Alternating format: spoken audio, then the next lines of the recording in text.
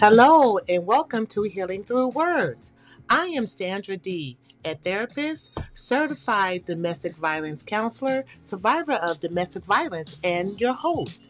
Healing Through Words is a weekly Christian forum to address abuse and domestic violence. It is created to edify those who went through abuse, affected by abuse, or know someone going through abuse and domestic violence. It is also to inspire the brokenhearted, to remind them that God wants to make them whole. So sit back, relax, and enjoy your journey to healing. It's all about you in 2022. For the year of 2022, we have been focusing on identity, who you are. It's understanding that you matter and that you have purpose. Last podcast, we discussed identity, trauma, and domestic violence. Today's topic is identity, experiencing grief after leaving domestic violence. Usually, when society thinks of grief, we think of death of a loved one. However, there are so many overlooked and minimized types of loss. Today, we're going to talk about experiencing grief and loss after leaving a domestic violence relationship. One of the most overlooked side effects of leaving an abusive relationship is grief. It may be hard to believe, it may be even hard for some to understand, but there can be a lot of grief associated with ending an abusive relationship. Even if it was unhealthy, it was still a relationship. A survivor who leaves an abusive relationship may grieve. They may grieve loss of self, loss of love, loss of the life they expected to have, loss of the idea of who they thought their partner was, loss of friends and family because of isolation. Unfortunately, often we put grief or loss in categories. We don't understand that loss is loss. For example, if you hear a person lost a loved one, meaning a person, you have a response of sympathy and compassion. Whereas, if you hear someone lost their pet, you most likely won't receive the same sympathy.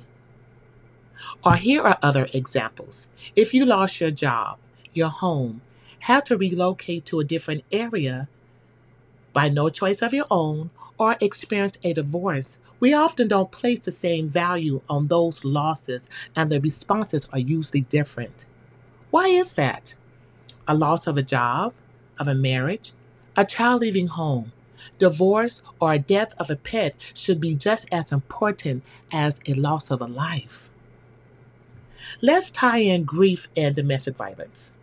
When I left my husband due to domestic violence, I cried a lot, and I also isolated myself.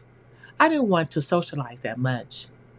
My friend, whom I stayed with, would ask me to come out and join the family, and I occasionally would.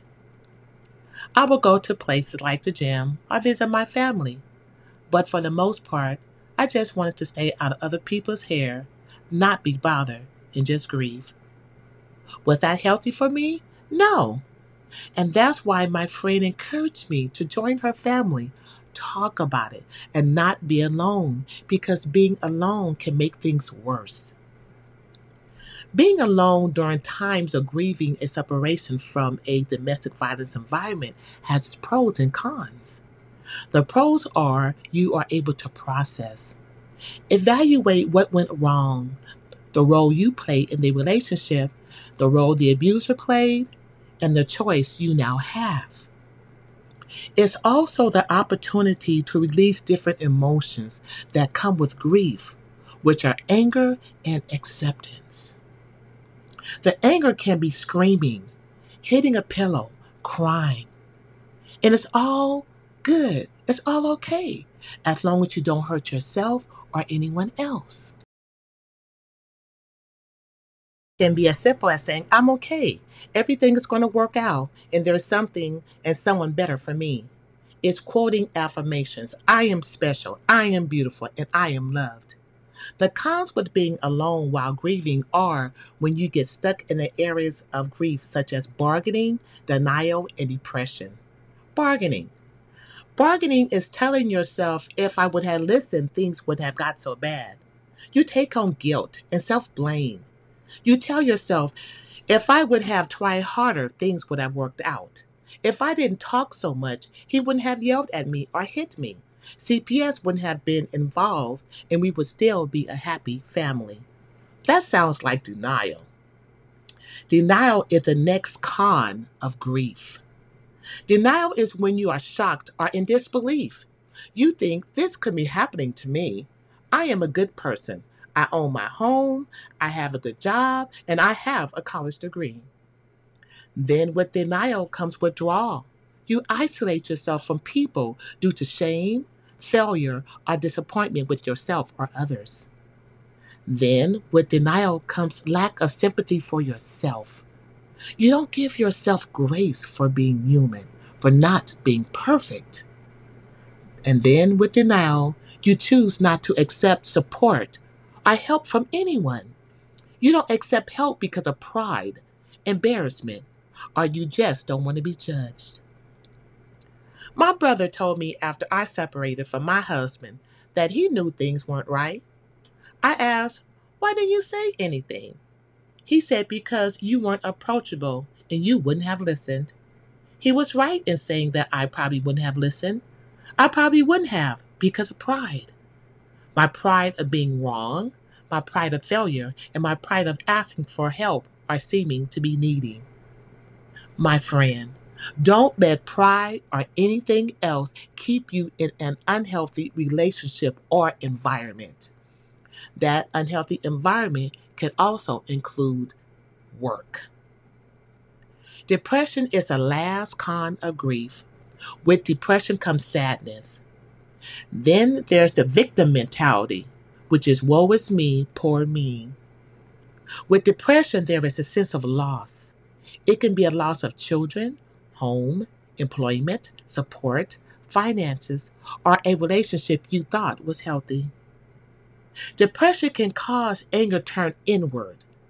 That's when you say, I don't care. What the hell? No one else cares. I don't either. I just give up.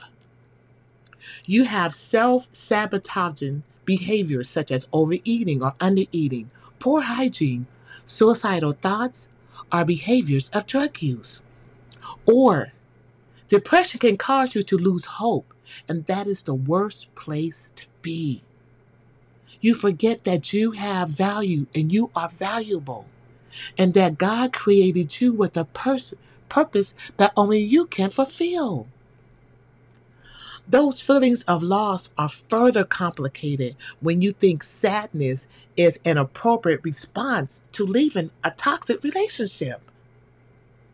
We as people find it hard to understand a survivor's feelings of loneliness and sadness because we expect them to feel freedom and happiness after leaving an abusive situation. But grief doesn't have to be bad, but it is necessary. It is necessary for you to move forward in a healthy manner. But before we address the importance of moving forward in a healthy manner, I want to share some do nots to those who want to help a survivor with their grief. Don't ask the survivor, why didn't you leave? Or give the perceived idea that once you leave the problem, it will be solved. Or think things will go back to normal. It's not going back to normal because they have to create a new normal, a new way of functioning. Also, when you tell a person things are going to go back to normal and they don't, you can set them back and cause even further grief. There are complicated layers to leaving and handling the grief after the survivor leaves. We are constantly sorting through our feelings, trying to understand why we stayed in a toxic relationship so long and why didn't we see the signs. Give survivors a chance and space to feel the loss. Allow us to grieve. It's similar to someone who's overcoming addiction. Survivors may go through withdrawals or even relapse, but that's okay. That's why it's important to have support systems and counselors in place. The goal is to regain power and control over your life. Because no matter how much or how present or how important the relationship was, it was a relationship. And at one point, you loved each other. At one point, you felt safe enough to allow your partner to get close and to let your guard down. At some point, you let the abuser in, and not just into your home, but into your heart. Because, let's be honest, manipulation, gaslighting, and the cycle of abuse would not be as effective if the abuser never gained your trust or your love. Okay, imagine falling in love with someone, feeling a sense of closeness, and then one day waking up next to a stranger, feeling like you don't even know the person you've been sleeping with all this time. Imagine that the person that once brought you joy is now the person who is causing you the most pain. If you can imagine it, great, praise God. Count your blessings that you have never experienced something so damaging because it is truly a loss. You see, grief comes in waves, and because you are grieving multiple losses, you may find it hard to communicate or name your feelings. Mentally ending an abusive relationship can easily be confused with missing the abuser, when in reality, being alone is the real problem. The fact of the matter is you don't miss the abuser, you miss yourself. The version of you were before the abuse happened. You might think, I spent a lot of time and energy attempting to fix him, attempting to fix her, and now I'm alone trying to fix myself. My friend, grief is real, but so is healing. And that is what God wants to do in your life. He wants to heal you. He wants a relationship with you and help you find your true identity in Him. All He asks is that you accept Him into your life and give Him full control. Not the control of the abuser, but a gentle control that leads to eternal life, peace, and joy. I like to close my podcast with words of affirmation. I was made by God. God made me with a purpose in mind. God has a wonderful plan for me, and no one else can fulfill that plan but me. Clark Wellness and Behavioral Health, we have openings, and I would like to help you discover your true identity. We offer counseling, anger management, and weekly support groups for domestic violence and abuse victims and survivors. Our services are by trained and certified staff, recognized nationwide, and virtual to meet your needs wherever you are. Groups have limited seating and it's first come, first served, so please don't hesitate to register. For registration or additional information, please visit my website at clarkwbh.com or email me at clarkwbh@gmail.com. Also, if you would like to be a guest or share your journey of healing on my podcast, Healing Through Words, please visit my website at healingthroughwords.org, or you can email me at healingthroughwordsorg@gmail.com. Through is spelled THRU. Other domestic violence services are the National Domestic Violence Hotline at 1-800-799-7322. Women Against Abuse at 866-723-3014.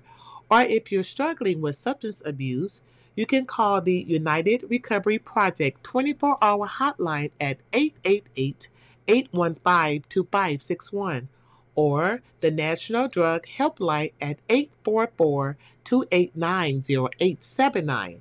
I'd like to close by thanking Trey Z for providing my opening music, Last Night Dreams. I do not hold the copyright. Thank you again. God bless you, and I'll see you next Saturday.